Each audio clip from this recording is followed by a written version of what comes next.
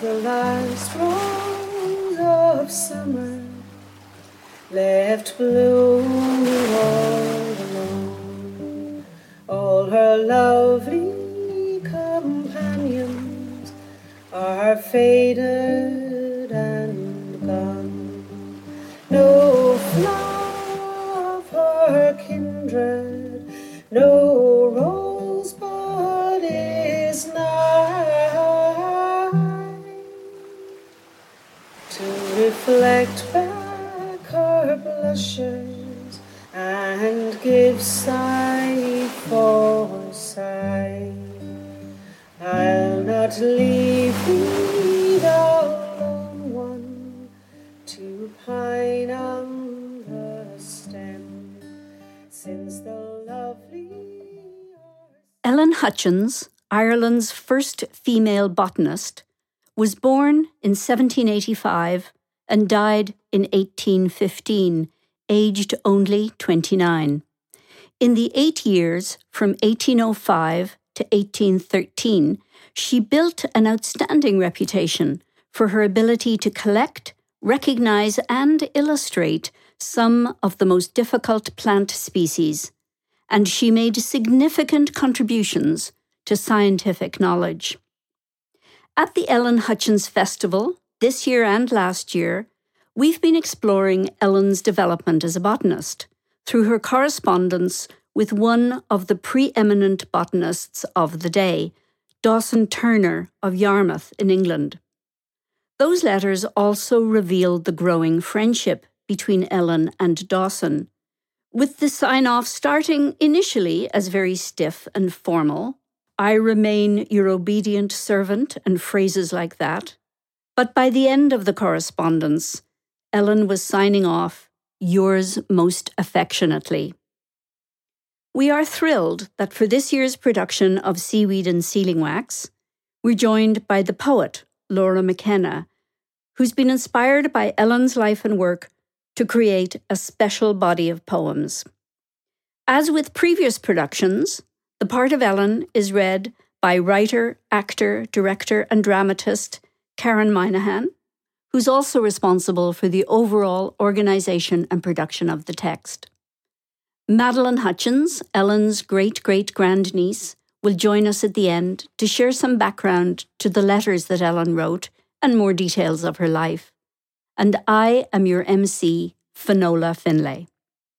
Last year, for Seaweed and Sealing Wax 1, which, by the way, is available in the shop at ellenhutchins.com, we concentrated on the letters that Ellen Hutchins and Dawson Turner exchanged in 1811, which was 210 years ago last year. We looked at her excitement over her botanical discoveries and collecting activities, and at the pleasure she gained from her correspondence with Dawson, and indeed with others, as she was one of the important collectors in the large network upon which botanists depended in the early 19th century, as the field was expanding and plants were being ordered into genera and species. Now, we move forward a year to 1812. Ellen is turning 27, unmarried, living at home in Ballylickey, and very occupied with the care of her mother and her disabled brother Tom, and with running the household. On many days, her domestic duties left her little time and energy for getting out onto her beloved hills. Living far from like-minded company, she found her purpose in the mountains and the sea around her, and the riches they yielded to her curious eyes.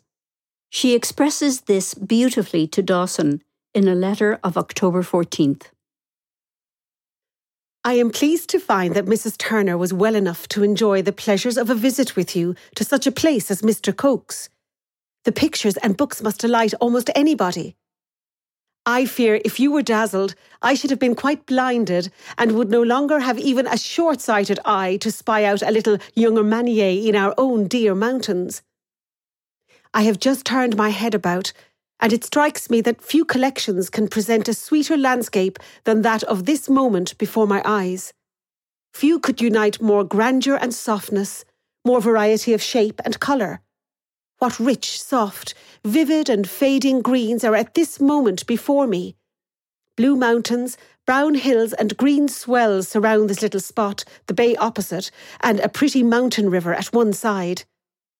Our landscape is the best of our country. For the little society it does afford, is not such as has many charms for the mind.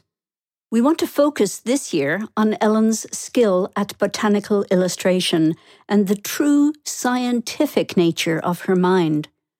Through her letters and Dawson Turner's, we learn much about her ability to produce detailed drawings, which are acknowledged to be of extraordinarily high quality. But as in previous years, in 1812, there's also the issue of her health and the health of her mother.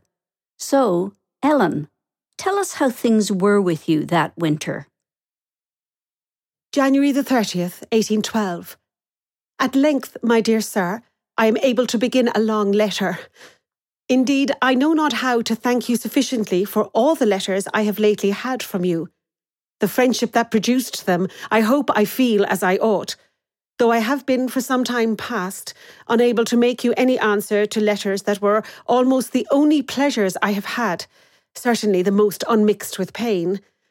I felt their value at all times great to me, but peculiarly so at a time when I had nothing but sickness and suffering about me.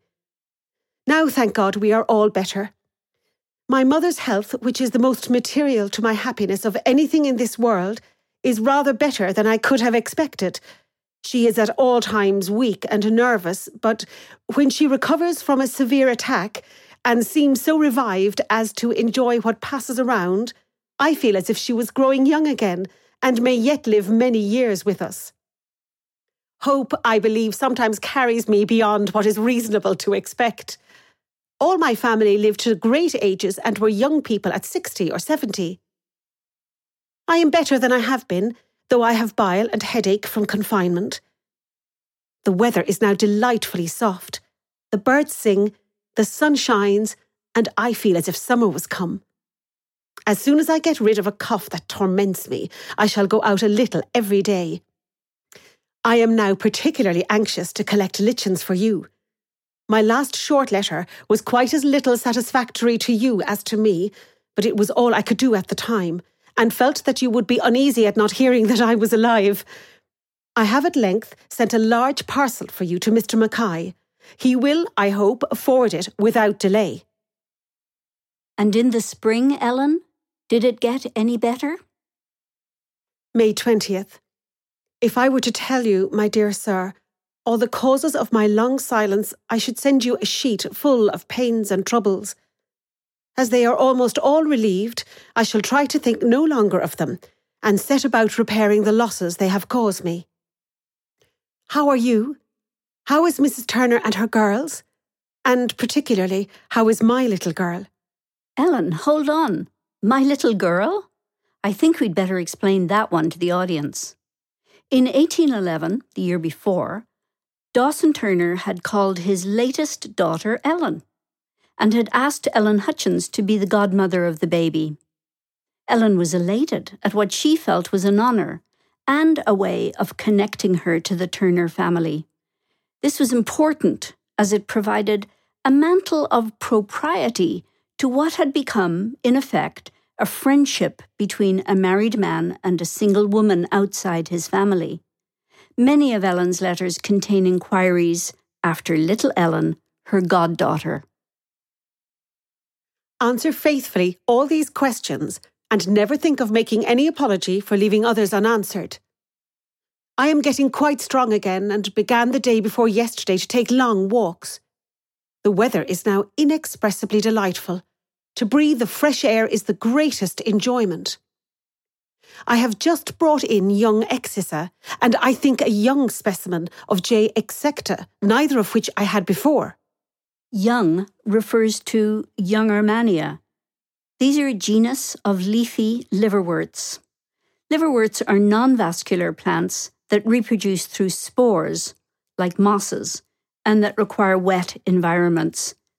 She supplied specimens to several botanists. June 6th. I have only time to say thank you for all your kindness. The specimens of American mosses I have got quite safe. They are quite a treasure. How can I sufficiently thank you for dividing your specimens when you had so little? I am better very much, indeed quite strong again, but I had a desperate attack of bilious colic, and then, when I was relieved from that, had toothache that kept me awake and prevented me from getting strength. And by July, Ellen, how were you feeling then? July 1st. My dear sir, though I can hardly hold my pen after the fatigue of yesterday's excursion and have much to do this morning, I cannot resist the gratification it gives me to tell you of my pleasures and to enclose part of my treasures. This correspondence had started in the first place because Ellen had been asked to supply specimens to Dawson, as he was engaged in the monumental work of writing his multi-volume book on fuci, or the brown seaweeds. Dawson had several collectors supplying him with plants, but Ellen had developed a formidable reputation because she truly understood what she was looking at. She could distinguish between common and rare plants, and she understood how to illustrate them to show the important points of difference. July 13th, 1812. I never will again, my dear sir, promise myself the pleasure of writing to you at any particular time or of visiting the mountains. I have been so frequently disappointed in both. Your kindness will do me the justice to believe that I could not neglect anything that might afford you the least pleasure without regret. My time is now so entirely occupied with minute domestic concerns, and I may add troubles, that I have little leisure and less spirit to attend to anything amusing. I seldom have an hour that I can call all my own, except early in the mornings and at night after I settle my mother to sleep, when I walk out to enjoy in silence and solitude the delightful softness of the night, either by the seashore or by the river. Here I recover my spirits, or rather, become calm after the agitations of the day. I will jump in here to say that the domestic troubles that Ellen referred to revolved around a dispute between her brothers. It was serious, and it affected everyone around her. August 18th. I am very glad to learn that Mrs. Turner and all your family are so well, and that little Ellen is so interesting a baby. She is just now at a most interesting age. How I should like to see her and all of you, but it must not be. I should not like the idea of leaving the world without seeing you happy with all your family about you, but when I can have such a pleasure I cannot even think. I am as much bound to home as if I had 10 children to take care of. My mother is ever weak and extremely nervous, and cannot do without me for 2 days at a time, and beside the care of her, I have a great many other employments that weary me at times to depress my spirits. My health, though at times affected, bears up better than I expect. If I had not been formed with great strength, I should have been exhausted long ago. I never was very lively, but of late I am quite stupid and go on in the dullest way possible, doing whatever is necessary, but without any enjoyment, except when I can at night or early morning steal an hour or two to read, or when I can take a ramble in the mountains, which is seldom the case. But when I can go out, I enjoy a walk much more than those who can go out at all times. Ellen, and women like her, were doing amazing work. Botany was one field in which their contributions were acknowledged. Ellen, if you'd been a man, none of those domestic duties would have been expected of you. Tell us a little more about how it was for you at this time. December 16th. My dear sir, though I am very ill indeed, I cannot delay to thank you for your kind letter. Your kindness at all times gives me so much pleasure that to express my grateful feelings is one of the very few things that interests me so strongly as to tempt me to write a letter in the state I am in. I am very glad you could neither see or hear me. My cough is so severe that I make everybody in the house uneasy.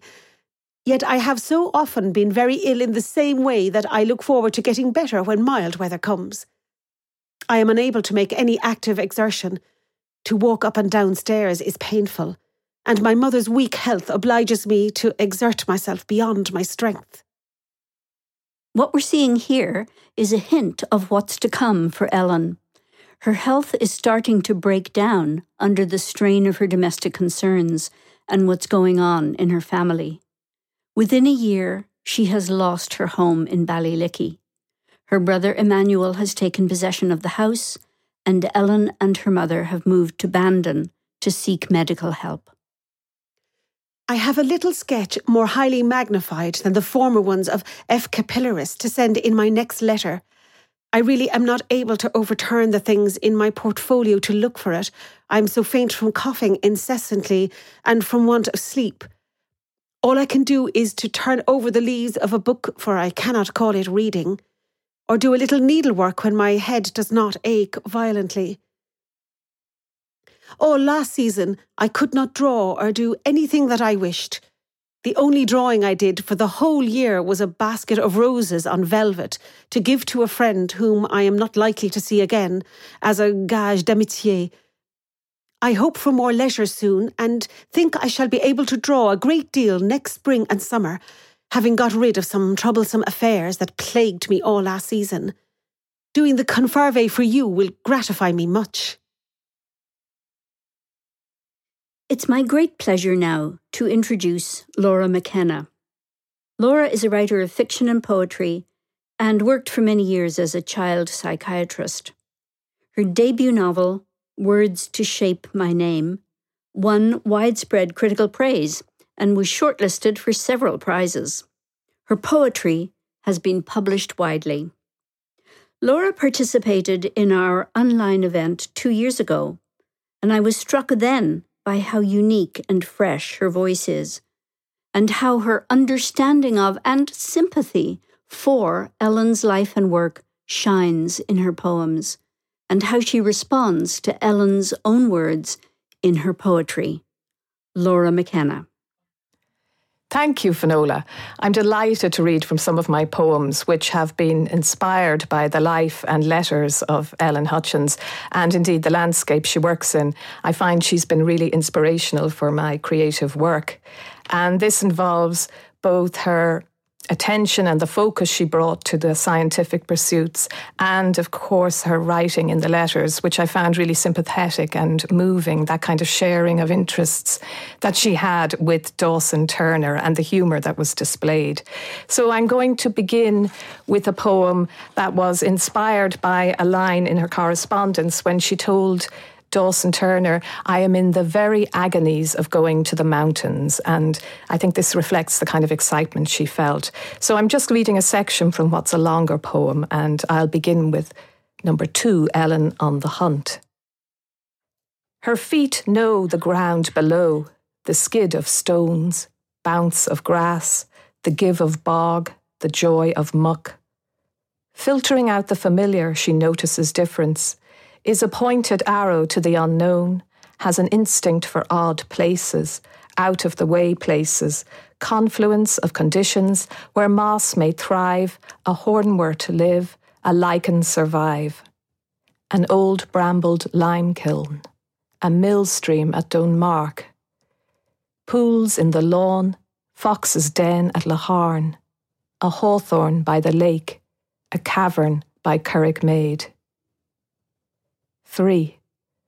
On a wet day, she will relish the taste of salt on her lips, there above the distant sea, the mountains' armour plates darkening, gleam of hidden ridges, the slow seep of grey light on the crouched spine of Hungry Hill.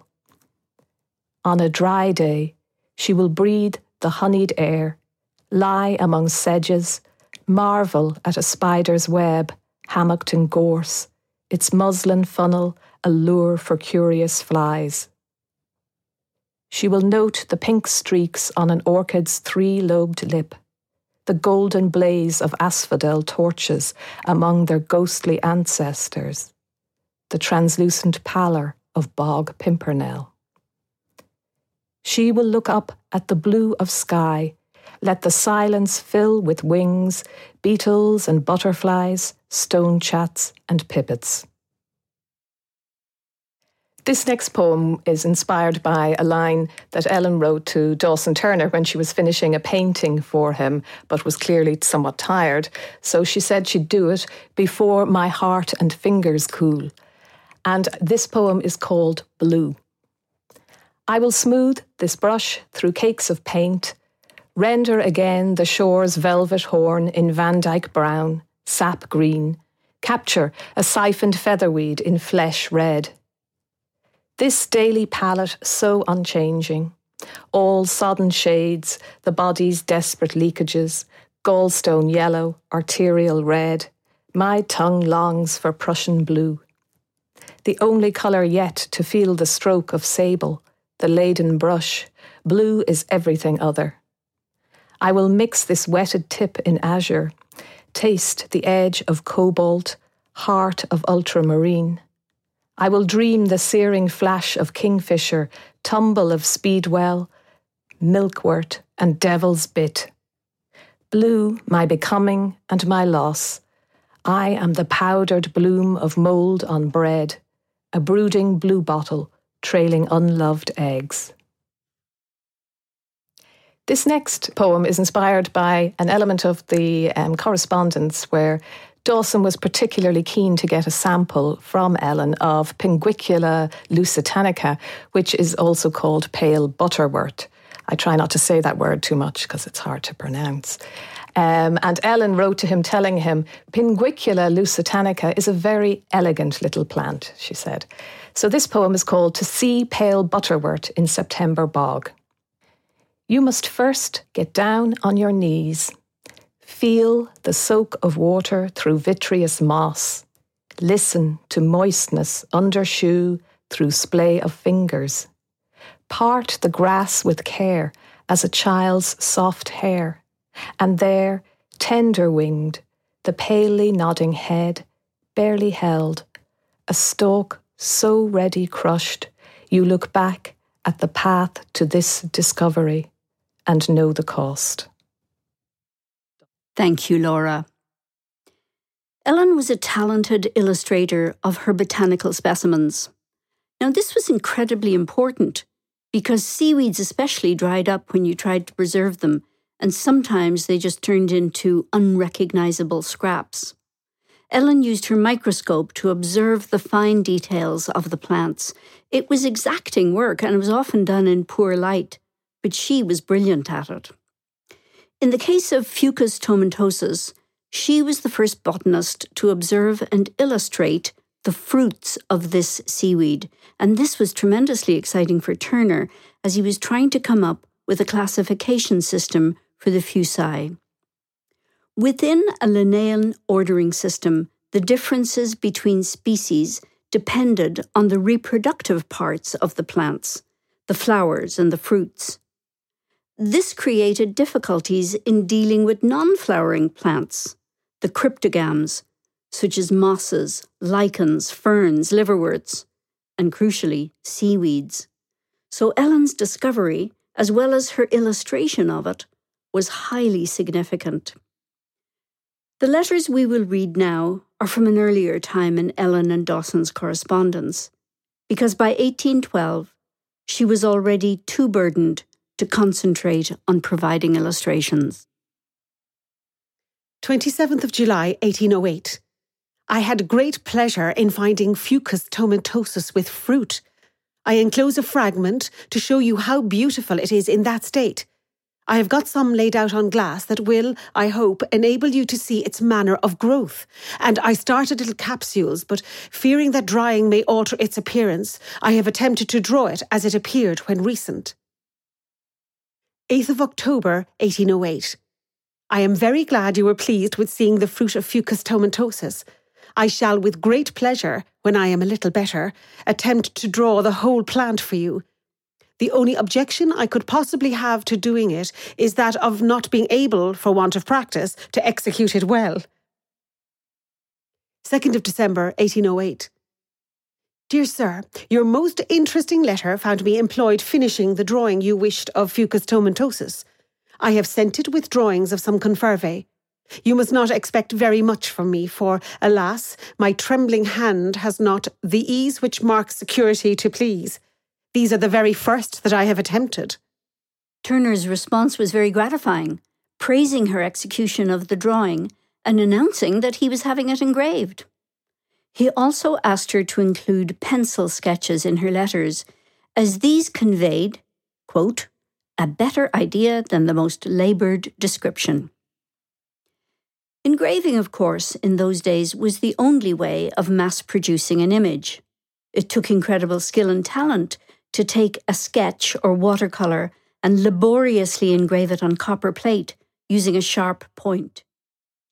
Dawson Turner's wife Mary and several of their daughters had become expert in the technique and produced hundreds of engravings for Turner, although he turned to professionals for illustrations for his Fusai volumes. 4th of September 1809. I have been drawing all our confarvae, as many of Dilwyn's plates seem to me very inaccurate. In many of them, the manner of growth of the complete species is ill represented. His magnified parts are more accurate. Of those of our Fusai that I am able to judge of, Dasyphyllus, Califormis, and Clavilosa only seem ill represented. I have pretty good drawings of each of those species. Would you like to get copies? I think, too, that the natural size of F. Griffithsi is not very good. This demonstrates Ellen's growing confidence as a botanical artist. She knew she could create accurate drawings, and she was able to criticise imperfect ones when she saw them. Note her comment on the size of plants. One of the things she'd observed was that plants in Ireland were larger than their equivalents in Britain. Dawson's response, predictably, was to ask her for more and more. He called it begging by wholesale. But he added, "Believe me, however, I would not do it to a person I less esteem." I'm going to remember that line for the next time I want something from someone. But he also made it clear that her sketches were going to be very useful to him as he worked on the Fusai. Her response shows how willing she was to do what he requested. 14th of September 1809. I shall very soon copy the drawings of the Rivulariae that I have and send them to you. Should you desire to have drawings of any of the plants that you know to grow on this shore, pray let me hear, that I may have the pleasure of doing them for you. 9th of October 1809. My dear sir, I have just washed the pencil that finished drawing Fucus califormis. Before my heart and fingers cool, I shall send it with the few other drawings this little parcel contains for you. Though the Rivulariae are not ready to go with them as I intended, they shall soon follow. I hope most warmly that the little I now send may give you pleasure. Before my heart and fingers cool? Ellen, be careful now. This is a married man, surrounded by beautiful, talented and educated women, all focused on supporting his interests. Oh, he has a way with him, no doubt about it, that makes people want to please him. And you are alone and isolated. I want to tell you to guard your heart a little. But in the end, you've discovered a soul friend, and that, as you say yourself, is the only source of joy in your life. So instead of being cautious and formal, enjoy what this man is bringing into your life. I expect soon to send you some new conferva, freshwater species. There are some very delicate ones growing near me, but until I get a new microscope I have just sent for, I cannot draw them. I now greatly regret that I had not a better microscope to do the Rivulariae for you. Next year I will do them as highly magnified as I am able, and I shall very soon send you copies of the drawings. I have now done the natural sizes. I hope you will think them good. Several more letters from Turner refer to her drawings, including great praise for her asparagoides. You can see that drawing for yourself on the Ellen Hutchins website shop. You will marvel at the intricacy of it. In one letter, he says to her, I can truly say I do not know how to thank you for the drawings as I ought to do. I never saw any equally beautiful, nor had I before any idea of the plants they represent. For the Rivulariae, as you know, suffer more by pressure than any other family of algae, and never afterwards recover as they ought to do. If I have your permission, I shall give your plants to Dr. Smith to be published in English Botany, or else, when you oblige me with drawings of them, I will make them the subject of a paper myself, for the Linnaean transaction. Wow, praise indeed.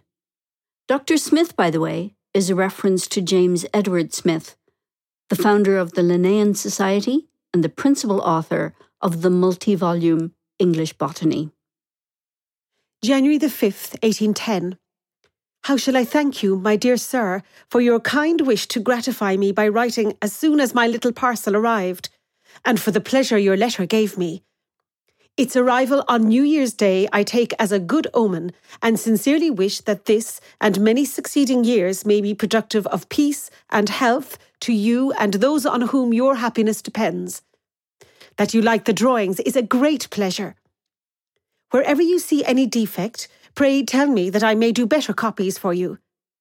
I am not myself satisfied with the magnified parts of the Rivulariae, but now that I have a better microscope, if I can live till next season, you shall have much better magnified bits, and I shall, I hope, be able to make some observations on the fruit, which seems to me not of the same nature with that of Conferva gelatinosa.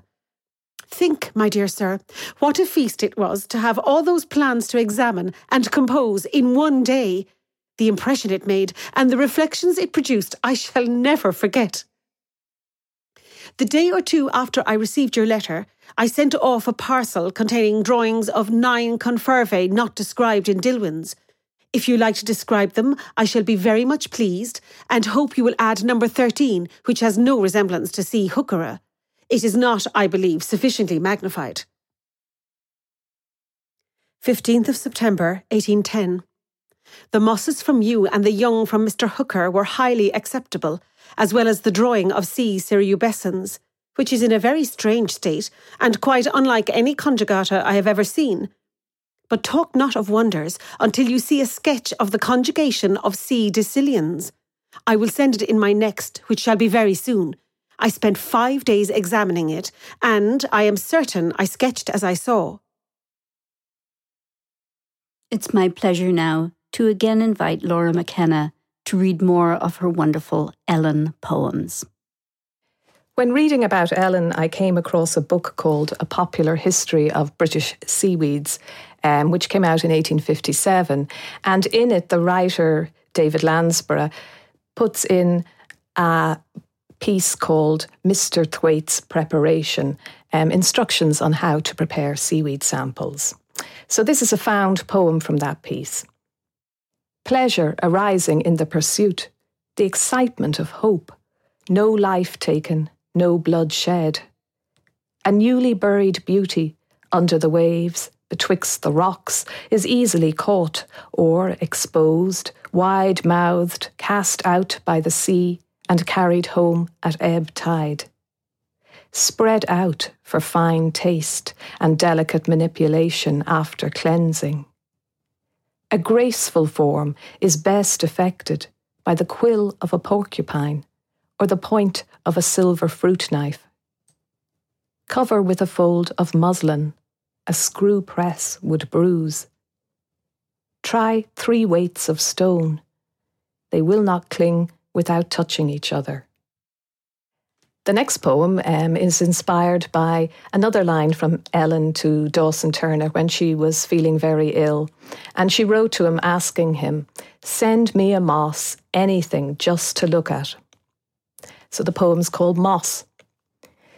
She sees beyond the limits of her eyes, her intimate gaze more penetrating than her borrowed microscope.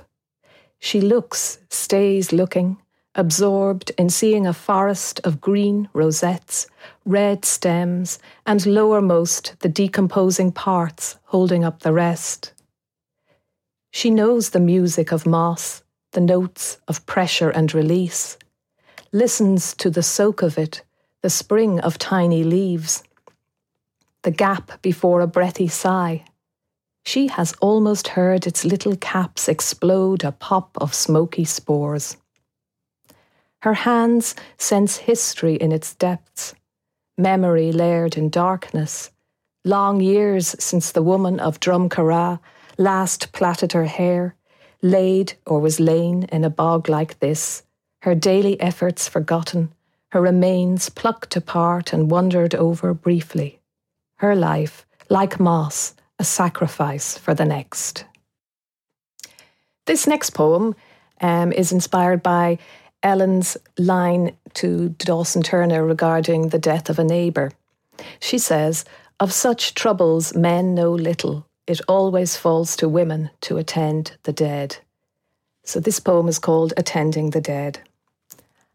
After the priest has departed, prayers said, oils bestowed on hands and head, last rites for the dead, or a bar of soap, a basin of water, stripping off garments to prepare for the after, washing and turning the once beloved, or feared, or merely known to greet hello from up the road.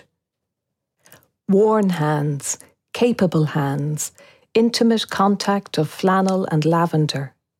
This last touch, for some, is also the kindest.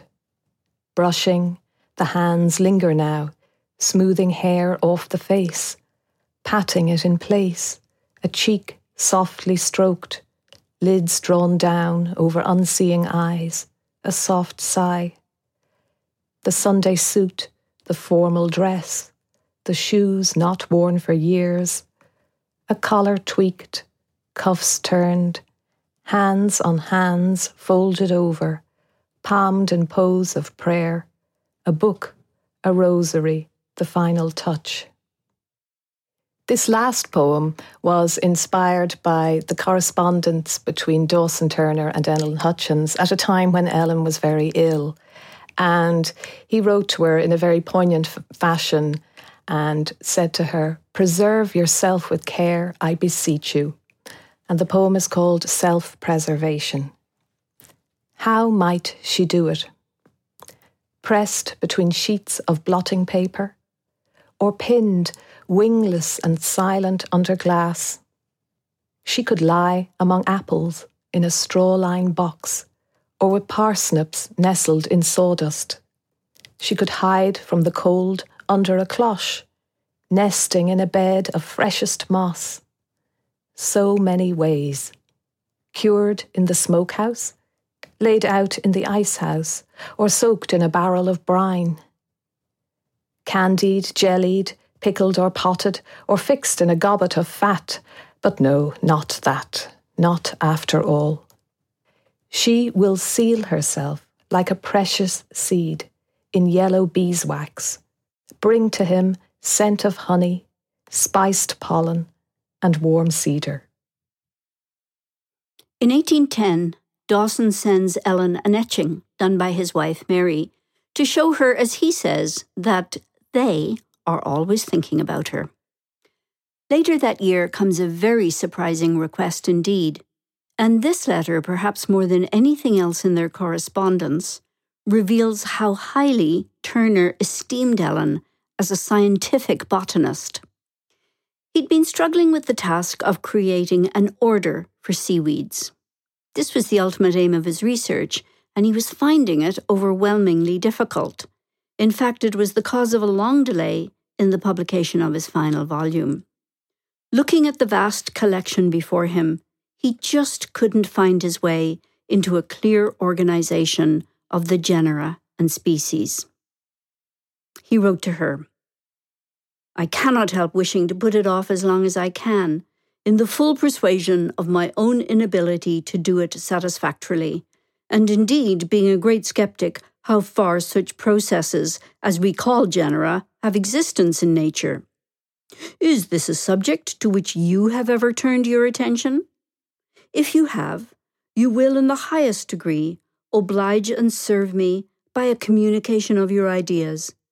Tell me how to distribute the British species, and I shall have such a foundation as I can easily build my system upon."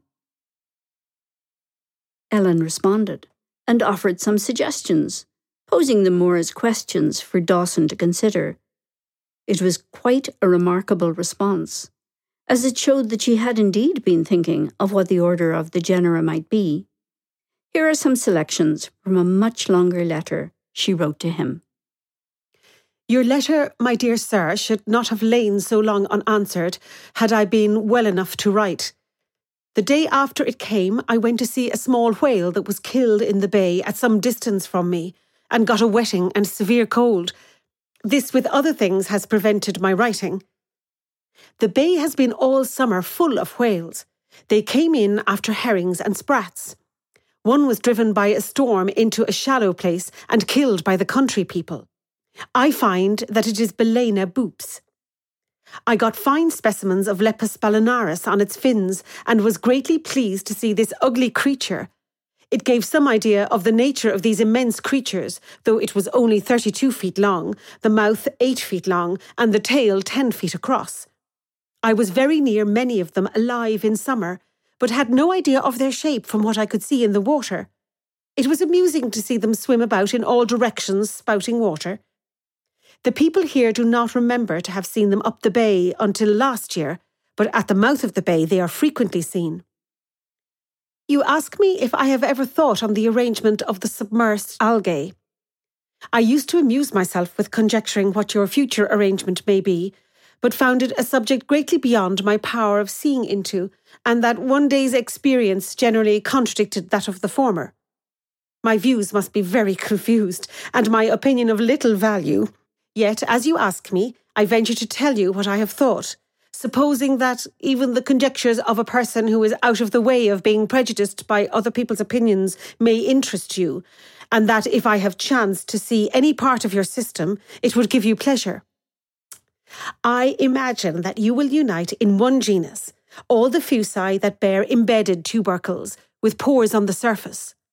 In another genus, those that bear capsules on their frond or in cilia attached to it, as Purpurascens confervoides. Is not the fruit of Fucus rotundus, Griffithsia, and perhaps Plicatus of the same nature? Fucus lumbricalis seems to stand alone, as well as Fucus rubens. Will you form a genus of those with seeds on the surface of the frond, as Fucus bulbosus, Saccharinus and palmatus? What can be done with Fucus edulis? Its fruit seems to be tubercles placed between the two skins of which the frond is composed. The seeds seem to be dispersed within the frond. Those plants of which I have sent you drawings as Rivulariae seem to form with Conferva gelatinosa and Rivularia endififolia a very natural assemblage. But how can Fucus tomentosus and bursa be separated from them, unless the jointed structure be taken into consideration? Believe me ever most faithfully, yours, Ellen Hutchins, Ballylickey, November the 9th, 1810. I feel half ashamed to send you this long letter, which can, I am satisfied, be of no use to you. Pray, tell me of anything else I can do. Your letters are always missent to Bawtry, and no other English letters that I get go there. It delays yours. So, Ellen, you weren't just supplying specimens for others to analyse. You were a true scientist, already mentally engaged in the work of organising the genera. I love especially how you say, the conjectures of a person who is out of the way of being prejudiced by other people's opinions. It shows that you understood very well how easily groupthink can occur among scientists, long before most, and let's face it, male scientists, had figured this out and called it confirmation bias. We don't know how Dawson responded to her thoughts, but we do know that he also asked her to list all the plants that she had found, and she agreed. This was a monumental task. There were well over 1,000, and we still have that list. The 11th of November, 1811. The list of our plants is begun, and now that we are all so much better, shall be very soon finished and sent to you, with a parcel of specimens and some drawings. We're going to wind up by coming back to 1812. A last word about the importance of good illustrations. October the 14th, 1812. Pray, I beg you to thank Mr. Hooker for his last letter, and for the engraving of J. Turneri and the specimens he sent. I am quite delighted with the engraving. The plant is an elegant little thing. She has done justice to its beauty. I am greatly gratified at one of mine being named after you. The last extract we've chosen is a poignant one. It shows us what a solitary life Ellen was leading, but how important her relationship with Dawson had become in supporting her spirits and providing her with a stimulating and meaningful contact with the outside world. August 18th, 1812. I cannot find anybody who knows how to enjoy walks and health. If I were to express my feelings, I should be laughed at, so that my pleasures are very solitary, as well as my troubles. I keep them locked up in my heart. You were very kind, and seem, I know not how, to have learned so much of my mind to know what would be the most agreeable thing in the world to my taste, when you wish me to be able to enjoy your books. I am too far from you to enjoy all your kindness, but every day feel some of it. Yours ever, E.H. It is my privilege now to introduce Madeline Hutchins. Madeline is Ellen's great-great-grandniece and one of the founders of the Ellen Hutchins Festival. Madeline. I am Madeline Hutchins. I'm one of the organisers of the annual Ellen Hutchins Festival Bantry, which takes place in August during Heritage Week. The festival started in 2015 on the bicentenary of Ellen's death, 1815.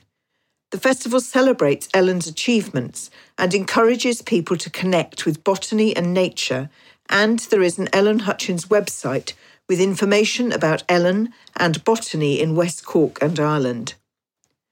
I'm also Ellen's great-great-grandniece, descended from her youngest brother Sam. My family, my father Richard in particular, told me about my relative who was a botanist, but it wasn't until about the year 2000 that we realised how significant a botanist Ellen was, and that she was Ireland's first female botanist. The most significant step in rediscovering Ellen's story was an occasional paper from the National Botanic Garden, Glasnevin, written by Professor Michael Mitchell of NUI Galway. From this, we found out about the correspondence between Ellen and Dawson Turner. My father became passionate about telling Ellen's story and revisiting her plant list.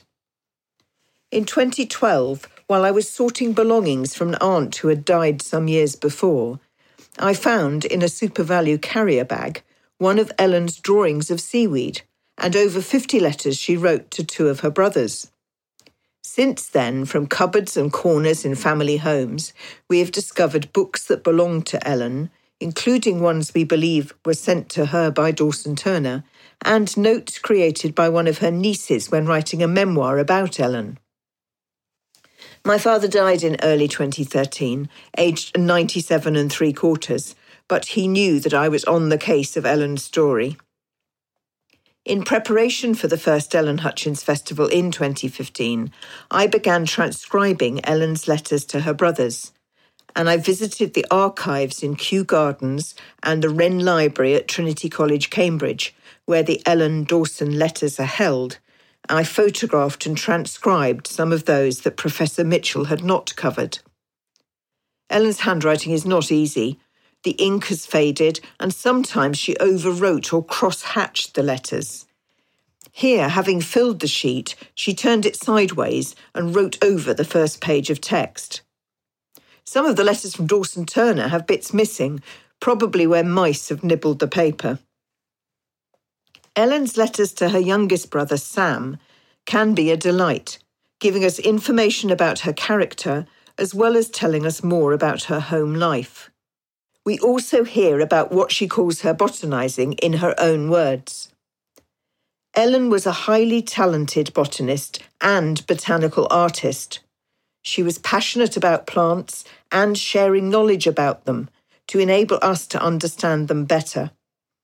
Her legacy is significant. She contributed to developing our knowledge of the non-flowering plants.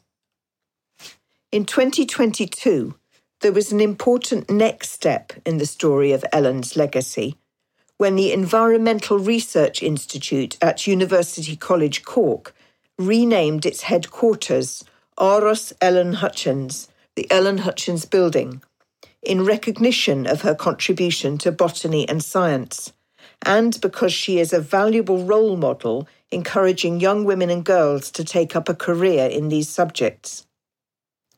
The Ellen Hutchins Reading Room there houses the festival's Ellen Hutchins Archives Cabinet that shows some of Ellen's letters to her brothers, a few of her books, and the family-owned drawing of a seaweed. Do take a look at the website, ellenhutchins.com, to see more about Ellen, her letters, and the botany of Bantry Bay. Thank you so much for joining us as we continue to celebrate Ellen and her world. For all things Ellen, do take a look at our website, ellenhutchins.com.